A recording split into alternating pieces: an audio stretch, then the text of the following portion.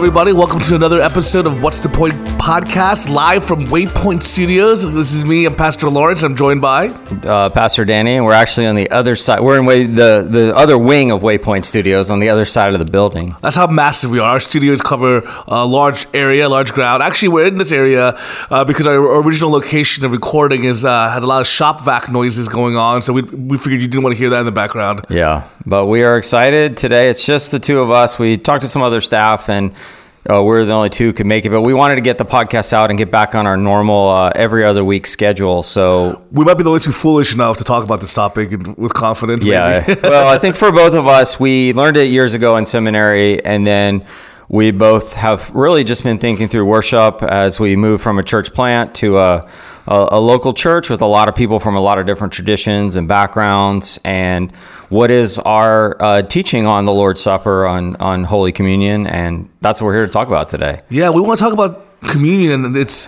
kind of a little bit of its history, a little bit of why we do things the way we do, and it's just an important part of worship that I'm sure you guys know about it, but you probably don't know that much about it. You probably don't know the exact reasoning behind certain elements of what we do communion, how we do it, and how other churches have done it throughout history. So we want to dive a little bit into that because it is such an important part of our worship, such an important part of who we are as followers of Christ. It's instituted by Christ. That's right. It's one of the few ordinances that's instituted by Christ himself for the church to practice and be a part of. So we want to just spend the next couple minutes diving in and trusting God that you'd learn something from this and be more excited about coming each week to worship and see how communion is part of worship. That's perfect. And so with that said, let's start off with this question. What are some of your experiences with communion? How have you practiced communion throughout your life? Yeah, so I grew up in the Assembly of God, kind of the Pentecostal, moving into the charismatic tradition. And growing up, we were low church, so we did not do any real liturgy or high church things. We did Christmas and Easter. We did practice and have the Lord's Supper maybe once every 2 months. The only thing I really remember about it was people really emphasize Paul's when he says, make sure you haven't sinned against another brother.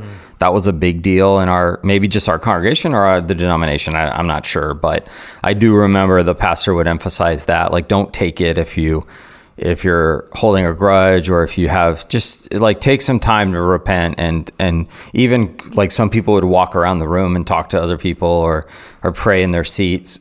We did have the little cups and the little wafers. We had these gold trays that had these little tiny cups, and it was the 80s, so we had green carpet, so it wasn't as big of a deal when people spilled it. But I think when we moved into the 90s and beige was all the fad, and then all of a sudden there's carpet and fad right now, guys. There's grape juice all over the carpet. But that was my memory. Then as I went to college, I went to a Methodist church, Presbyterian church, Episcopal church, Lutheran. I was trying all different things, and that's when I began to see that, wow, there was this, for a lot of traditions, the Lord's Supper was a little more central in the worship service. Not that it wasn't important those Sundays that we did it growing up, but I went to some churches where it was important more often and more central in the worship service itself. What were some of the different methodologies that you have done communion in those places? So what's interesting is I remember as a kid going to a Catholic service, maybe somehow friend or something, and I remember not being allowed to take it because maybe I wasn't old enough or what. But then I remember going to a Lutheran church. Maybe my cousins went to that, and it was a real small church, and you walk up at the end, and you all kneel, and he gives each person. This is a Protestant church. A big goblet of wine, and you all drink from the same goblet. And I'd never had alcohol before. I was 9 or 10. I was what? I almost jolted. I almost wanted to spit it out. It was but that was interesting. And then in for example, the Methodist tradition was the first time, and some Presbyterians where I saw intinction, what we practice at Waypoint, where you walk up. It was a little more interactive. So I kind of seen a lot. I did go to a couple churches that did it every Sunday, and then a couple churches that did it much more than than a Baptist or charismatic low church tradition would have done in the 80s and 90s when I grew up. So I kind of saw the full thing. As a participant, I was just excited. I didn't think much about it until seminary when I heard more about how important the Lord's Supper was. I think it was kind of downplayed across the board, even among my friends who were part of more of this high church tradition. I don't think they thought of it as that important, or how much it really should be part of our spiritual life. So that was my experience. Yeah, somewhat similar. I grew up in a more Presbyterian tradition, and so it was something that was very serious. It happened about once a month. I distinctly remember just kind of not understanding, like, why am I doing this? And this is weird. Kind of that whole, when I was a kid, like, I don't understand what's going on, but I'm just going to do this. They just kind of growing up in that tradition. I remember in college, basically going to like non-denominational churches, and communion was just not a part of really what we did. Maybe every, I don't know, 3 months, every 6 months, there was communion was done. It wasn't valued, it wasn't seen as important. And then after that, I've been in a couple different traditions where, you see something that's just representative a lot. Like, this is representative of what Jesus did. So like, oh, this represents the body, this represents the blood. But so we do every once in a while. That's just kind of more my experience. This is a representative. This represents Jesus, and this represents the covenant, but not this is a vital exercise for the local church to do as part of our spiritual growth. Exactly. It was just something like our spiritual walk. We do it occasionally. This is a good thing to occasionally do because we're supposed to kind of do it. Okay. Does that make sense? That's kind of more my experience post-college. And that segues into the little history lesson, if we want to have that. So really, the early church, from what we have, the Eucharist, which there's 3 words that you might hear, maybe even a 4th term. So you're going to hear the word the Lord's Supper, which is talking about the event that we read in Matthew and Mark and Luke, this last meal that Jesus has with his disciples. It's also called the Eucharist, which is just a translation of the Greek. I'm almost positive it's the Greek, maybe not, or the Latin word for Thanksgiving. I know it's the word for Thanksgiving. I think it's the Greek word for Thanksgiving. So it's like the Thanksgiving meal, or it's also called Holy Communion. It's a meaning like the word we're communing with God. So those are the 3 terms that kind of get thrown around depending on which tradition or which church you come from. I grew up mostly calling it communion or the Lord's Supper. But the history of it is really important in the early church. And I have a stack of papers in front of me that I did to prepare for this podcast, going back to probably the earliest document we have is something called the Didache, which is a document that was actually lost and discovered in 1885. And it might be the oldest document we have that talks about how some of the practices of one of the early churches, the early church in Alexandria, Egypt. Well, it's not the only early church. It was just one church. And it might be based on some documents that are even around the time of the apostles, around the time of the Gospel of Acts. And in that document, the Eucharist the Lord's Supper is really important. And it's a meal, like a family meal. They eat together, they do it, and it's participatory, and it's a vital part of worship. If you look at most of the early church fathers, it was really important. Going to the Catholic Church, it was extremely important. Like it was probably the main part of the Mass, or the second, like one of the most important, if not the most important part of the weekly gathering. And then during the Protestant Reformation, it was extremely important to Luther. It was extremely important to Calvin. It was extremely important to Wesley and Zwingli and all the reformers. And then as the individualistic church kind of came to the rise, and people thinking we don't need liturgy. If it's not in the Bible, we don't need it, and I get it. A lot of the pushback against liturgy was because of abuse in the church or things that people felt like were wrong. But so by the time around 1980 to 1990, a lot of American Protestant churches were only doing, particularly in the Baptist and the charismatic or non-denominational traditions, were only doing it maybe 2 to 4 times a year. So that's like the lowest in all of church history. Right. So it went from a couple times a week to maybe a couple times a year. Mm-hmm. So that you could see the trend. Then around 2010, a lot of people like my age and a little younger than me were like, wow, this is really important. We read the early church fathers, and we read the reformers, and we're like, this should, even though we're from this non-denominational or these other traditions, this should be more important. So people begin to really investigate and learn more about it. Now, some of my friends who were Presbyterian or whatever, they felt like we never left. We were always part of the party. And this isn't a who's right or who's wrong. It's just what's the best for our local church as we worship God, and who do we want to be? I think one element of that, historically speaking, is that after the Enlightenment and then the printing press, and that's one of the great things. Printing press is one of the best inventions in the world, because the Bible got in the hands of all the people. Yeah, you know, and they could begin to translate into their own languages. They get to understand it on their own. They didn't have some priest who had to interpret it for them. Mm-hmm. So it's been incredible. We love the Enlightenment. We love the Bible. But what also started happening is that the element of the worship service started changing a little bit. Mm-hmm. You know, this enlightened speaker, this intellectual understanding of the scriptures, this expounding upon scriptures, which is not a bad thing whatsoever. Yeah. The early church did expound upon the scriptures. Right. You kind of lost it during the Dark Ages. We lost it pre-printing press. We lost it pre-Enlightenment. But then it started coming back, you know, and rational thinking, this idea of we can learn, we can know more, and knowledge is better, which is all true statements. But so what started becoming more central to the worship series is that in an individualistic kind of mentality mixed in with Enlightenment thinking led to this idea of the teaching of Scripture was the most important thing, and it became the key element, not this communal sacrament, but instead it became this individualistic teaching of the Bible for that one individual to receive. Yeah, so the preaching portion of the worship service became the prominent, and we'll talk about later in the podcast, what should a worship service look like? What models did the New Testament give us? And really interesting, I literally got a thing in my inbox today from a theologian named Michael Bird, and he was looking at, he's out of Australia, and he's a little more from the Presbyterian traditional side, more Reformed. But he was saying that Francis Chan came out and literally had a quote in his podcast saying that we've replaced the Lord's Supper with one guy in his pulpit.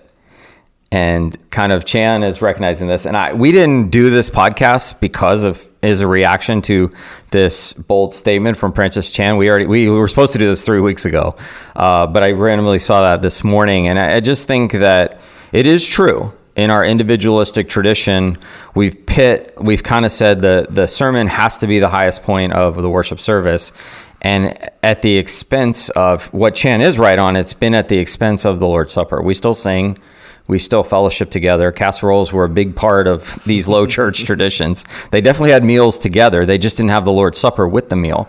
So did we lose something? I haven't listened to Chan's podcast, so I'm not endorsing anything he said. I'm just acknowledging that Chan was very low church. You know, Francis Chan, Pastor Francis Chan was very low church, and he's having this revival. I'm not saying he's the only one or whatever, but I'm just saying, like, literally that's where we're at in this pivotal moment in church history. So we're not doing this because we want to ride a wave or this is cool. We're doing this because we feel like the Lord's Supper is vital to worship, and we want to ask God, what is Waypoint called to do? And what I want to make clear to anybody listening to this is that I'm not making statements of right or wrong, or even value statements. I'm just making statements of historically this is what's happened. I'm not saying, oh, it's a bad thing, or it's a good thing, or it's an evil thing, or a right thing. I was literally saying I think historically this is what's been the trend and what's been happening in our current trend now. Yeah. So I'm not saying it's a bad thing that we have good preaching with, good expository preaching. Yeah, why can't you have good expository preaching and the Lord's Supper? Right. So I'm not saying that. I am saying, though, that I also think with the rise in our current age of stand-up comedians, talk show hosts, all this kind of stuff, that we also see a rise of elevated speakers, yes, being attractional, more so than the communion of saints over communion. Yes, and you heard it here. I mean, we're not saying that to downplay. We're not going to talk bad about anybody out there. Each local church is making the decisions on how they want to run their service. We may not choose to do the same things they do, but you can see a rise. I remember about 10 years ago, it was Erica's birthday, and we went to the DPAC to see a famous comedian, like one of the most famous comedians of all time. He was getting older, and we wanted to see him, before he retired. And I remember listening to him and being like, this is very similar to some of the popular pastors I'd ever heard. He engages the room for a full hour straight. And then I remember going, then the rise of TED Talks. And I was like, wow, this is very similar Not that there's anything wrong with TED Talks or having a sermon that has some TED Talk elements or some elements like a comedian would have, but we are a culture that needs that, like, we need this top-notch person who can entertain us and really keep our attention to learn something. And maybe that's caused the worship service that's our expectation, because we can go on YouTube and watch this incredibly talented person who spent hours and hours preparing, and we forget that that's not what the worship service, that's maybe not what exactly we should be focusing on in the worship service. So we're just here to process. We're not here to make judgment. We're just thinking through this and how it relates to worship. So with that idea of processing, a few years back, one of the things as we're transitioning, to be honest with you, at Waypoint Church, when we first started off, it was like, let's just get stuff done. And we're just going to do things the best we know how, kind of fly by the seat of our pants a little bit. You know, God called a small group of people together to be a church that was intentional about reaching the nations, being the preview of the coming kingdom and advancing His kingdom. And so it's been awesome to see what God was doing with that group of people. But there's a lot of stuff that we were doing as a church that we just didn't have the chance to truly think out, flesh out, before we started just doing. And so with that said, I remember asking the elders, I asked Danny, I asked a few others to really look into why we do things the way we do, what can we do better, make kind of define more of who we are. And Danny did a good dive into communion here. And I want you to share some of those thoughts about that, Danny. Yeah, so Lawrence just asked me to kind of, I had some experience in worship and some different traditions. Like I said, I grew up in a very low church tradition, and then I served as a minister, as a pastor in some higher church traditions, and some kind of in between. Yeah, so I just kind of came to it with open hands, talked to some other people, read some stuff, theology and church history. And, I came back and I said to the elders, I think Intinction's a great option for our church. I think what we were already doing, I don't know why, Lawrence might explain later. I'll explain later. Yeah, Intinction is when you dip the bread in the cup. But I felt like, our service is not super participatory. Our singing is participatory, and if you notice, we sing more songs at the end of the worship after the sermon, which is very intentional. A lot of modern non-denominational types, Baptist type churches don't do that. That's part of our intentionality. But yeah, so I felt like the Intinction was a good thing. We come up, we're participating. It's like leaving your seat. I thought maybe offering a chance for people to go back to their seat and reflect. Maybe you don't have to eat the cracker as you're walking back to your seat. That was probably the only suggestion I had, was giving people a chance. And then the elders kind of came to it, or the staff. I don't remember who said it, but we realized that our kids workers we're only doing it on the first Sunday of the month. So our kids workers who work the first Sunday of the month, we were trying to bring it back to them, which is really distracting. So we really prayed about it, and we thought, let's do it at least twice a month, because it's a good thing. And then we landed on maybe the first Sunday of the month is more of the confession part, and the third Sunday of the month is kind of the remembrance of the new covenant and the family meal element, because we believe that all three of those are part of how the Lord's Supper is presented to us. So yeah, I think, my assessment was where Waypoint was good, what we were doing. But as we hear a little bit of feedback from staff, elders, lay people, the congregation, we added those few more elements. We added just more explanation, a little more formality to it. Yeah, so that's kind of where we landed. And with kids, finally, we prayed about it a lot. We looked at it, and we realized that we just felt like we believe kids are a part of our covenant family. So when a parent feels like the child is ready, they can take it with the child, not like you send the child up by themselves. And then we also decided that for what's called our Bridge 45 class, our 4th and 5th graders, once a month they're in the service. One of the 2 communion Sundays, they don't have children's worship and their children's class, and they go in there too, so that they could begin to learn what it means to participate. So those were some of the choices that we made as a church for worship. And we wanted communion to be a big part of it. So we chose to make it a big part of the worship service. So one of the elements that I've thought about when we come to making decisions like this, how we do certain things, is really looking at the Bible, what the Bible says. And here's the deal, and I want you guys to understand this. The Bible is not very clear. The Bible doesn't offer that many details on how to take communion. Actually, the story that we have, the account that we have of orderly worship, is because the Corinthians were doing crazy stuff, right? And they were like actually even getting drunk at meals. So the main reason we have a clear instruction by Paul of what to do, the clearest instruction we have other than Jesus' teaching at the actual Last Supper, is in response to a problem. Paul's not saying like, hey guys, here's how you do it in all the churches. He's saying in Corinth, you're doing some things wrong. So by correcting those wrongs, we learn the clearest teaching we have on what we're supposed to do, but it's not 100% clear. Right. And those wrongs were heart-related issues. Mm-hmm. It wasn't issues of the mode. Yeah. It was heart-related issues. So what we believe here at Waypoint Church, it's not the mode of ingestion, but it's the connection to the gospel. It's more the frequency of the reception and the worthiness of those who are receiving it. You know, so based on that, this idea that, and I think this is a principle we see all throughout the Bible. The Bible isn't all the time clear how certain things should be done. The Bible isn't clear what color carpet we should have or what color pews that we should have.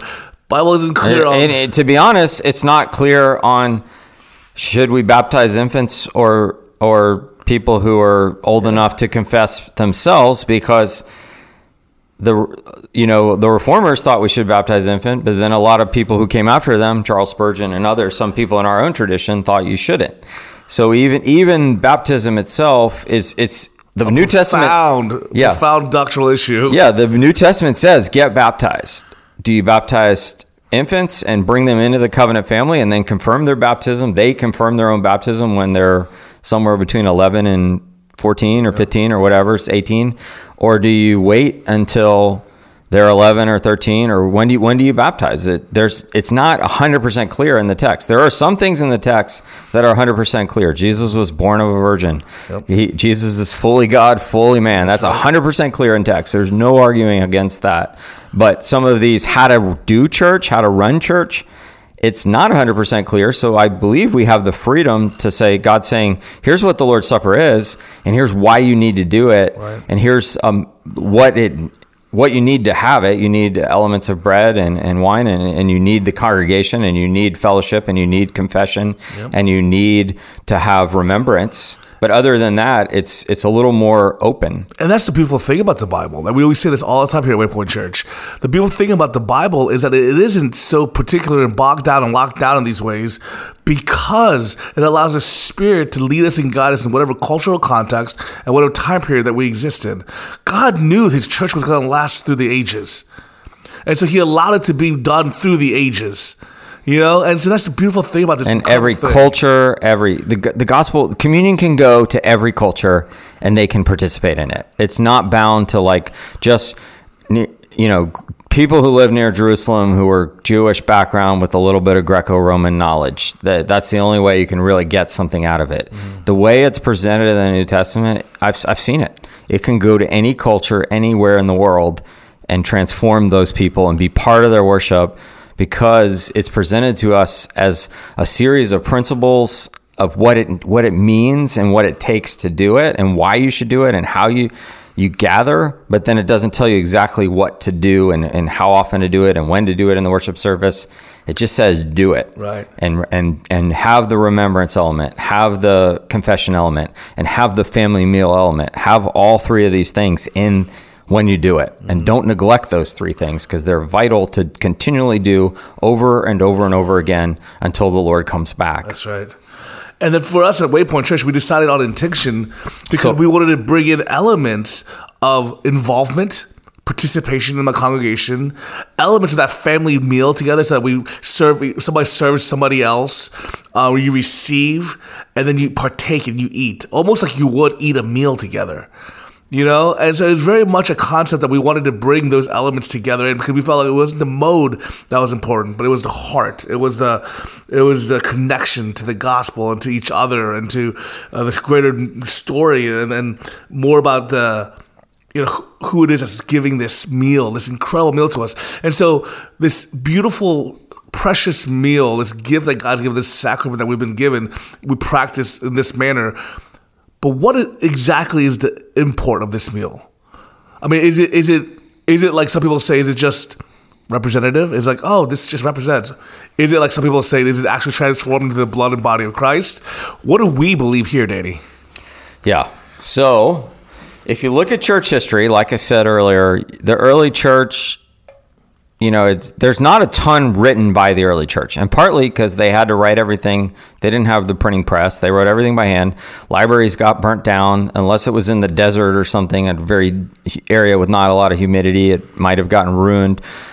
So we don't have a ton of stuff from the early church. A lot of the Roman emperors couldn't stand Christians, and they burnt their churches and their libraries. But what we do have is we see it's extremely important to them.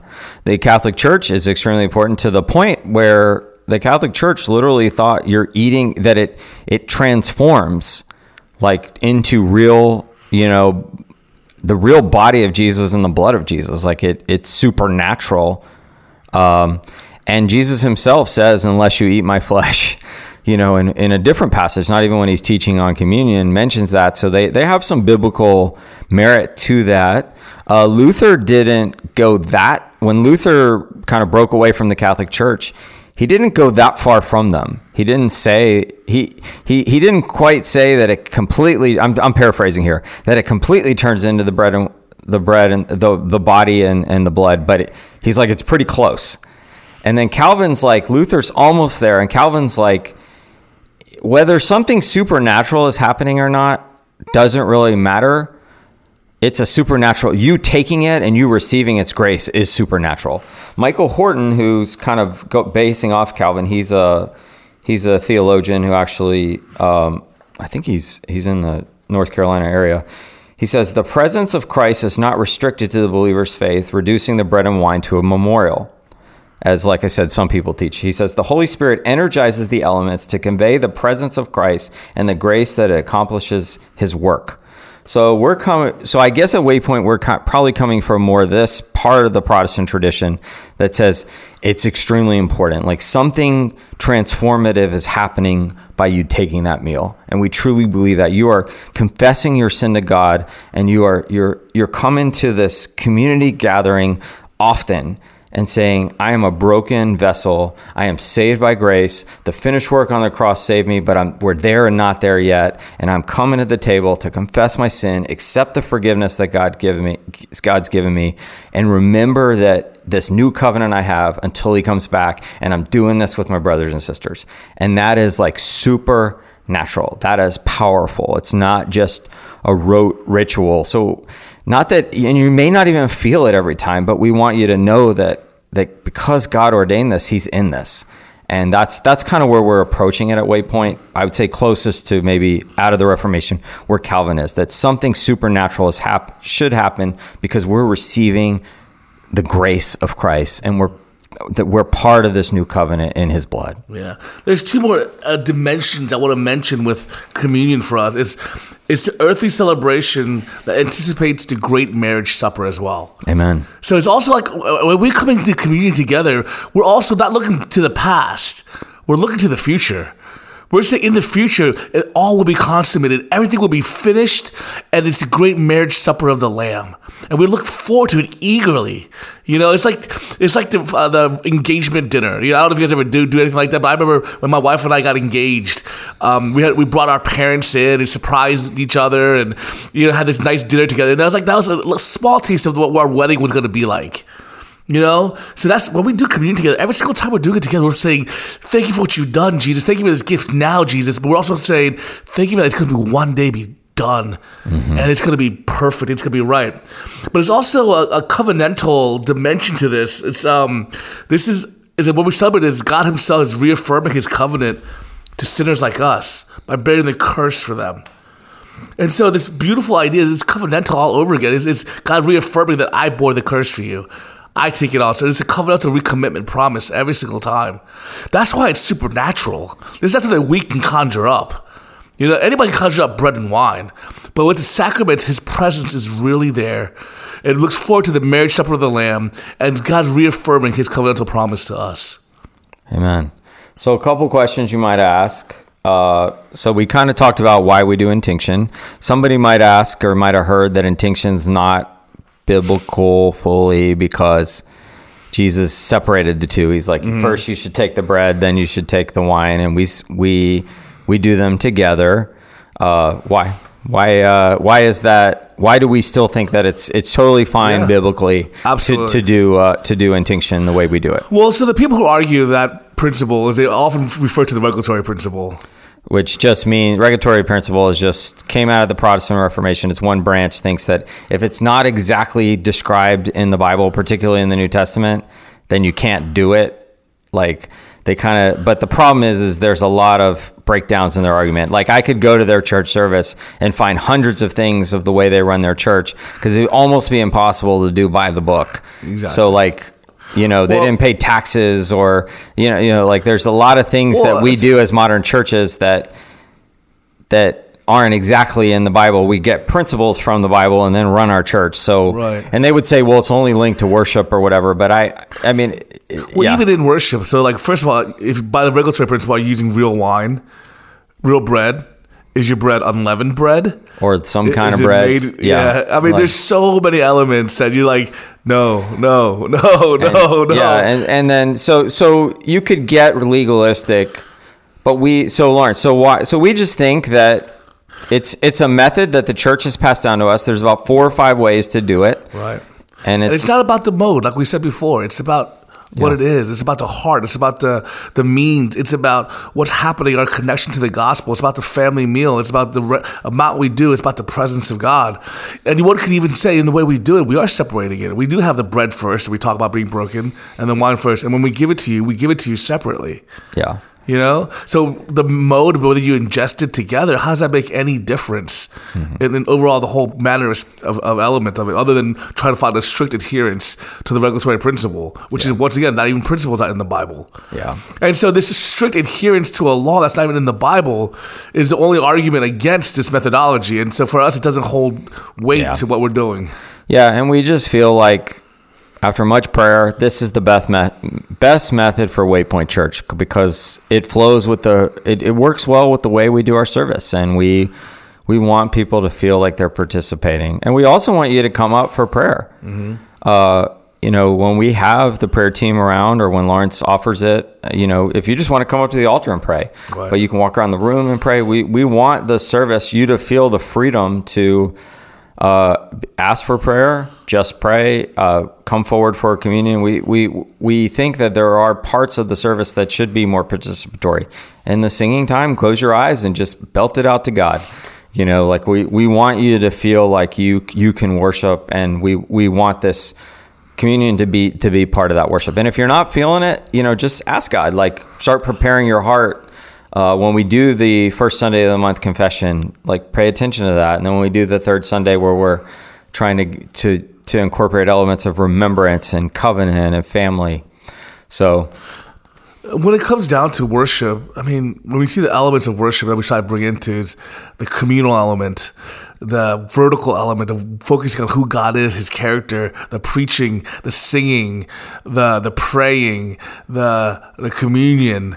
We want all of it to come together in one service that glorifies God. And we want it to be something that we invite you into his very presence and receiving from his Holy Spirit and lifting the name of Jesus. This is our desire. We believe the Bible is very, very clear on a few things. Very, very clear. It's very, very clear that he's called us to not neglect gathering together. The importance of our holy assembly together as a body of Christ to worship together is so important.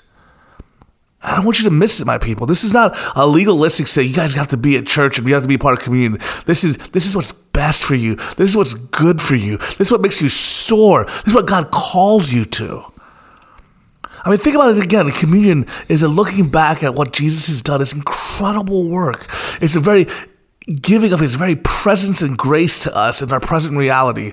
And it's a promise looking forward to the marriage supper of the Lamb. And you're literally communing with God at that moment. You're participating with God. Calvin says himself, he says, if you don't think of this moment as true communication with Jesus, like you're engaging with Jesus, then the whole exercise is frivolous and it's heresy. Like communion has to be us coming to the table and engaging. Now, of course, Calvin's not the end all be all, but as we look at church history, if we take away the element of coming to the table and participating in Jesus, we feel like at Waypoint that we're selling it short of what it could be. Mm-hmm. There are other churches that don't believe exactly like we do, that think it should be more communal with Christ, and there are ones who think it should be just memorial. We're saying that this is where we feel like what the text is clear to us as we've prayed about it, and this is the way we want to present it to you in worship. So yeah, so that's kind of those elements. Is there any other thing that we think of as, questions you guys have? Always come and talk to us. Mm-hmm. We're here to listen. Our worship, we're intentional, but we're always reforming. We're always growing. You're part of the worship service. So, we may not be able to implement the thing that you ask us to do, but we're definitely going to listen and hear from the congregation, because we want to come and worship on Sunday morning. And we want this to be a family meal together where there's confession and remembrance and renewal of the covenant. And one more cool thing is, I don't know if you guys, many of you participated last year, over 100 people participated, but we did these things called Maundy, Thursday meals during Holy Week.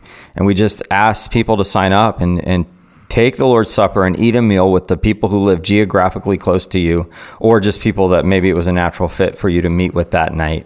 And we're going to continue that every year on the Thursday before Easter and have communion together in homes and have a meal. But we're also going to incorporate that into our small groups and ask every community group to do it sometime in November or December around the Advent season, to take a meal together, and we're going to have a liturgy and you'll practice and take the Lord's Supper together. So we're trying to bring this into worship and just make it part of who we are. And without coming to the table, for me personally, I don't know how I could make it through my spiritual life. Like, as I've learned this practice, I'm a sinner. I'm broken. I need God's grace. And this is one of the means of grace that he's given us, to just come to his table and just accept it, and accept his grace, accept his forgiveness, and remember that we're part of a family and we're part of this new covenant that we have in him. Yeah, my people, I hope if you have any questions, I hope you do come and please talk to us. I hope you don't get the impression that we think we know all the answers. We're on a journey together. We're all on this journey together. We're asking the Spirit to guide our whole church. So please come, ask us questions. Let's go on this journey together. But most importantly, let's glorify Jesus. And so we invite you the next time that we partake in Holy Communion together, which will be this Sunday. We invite you to prepare your hearts to receive his presence and to glorify him.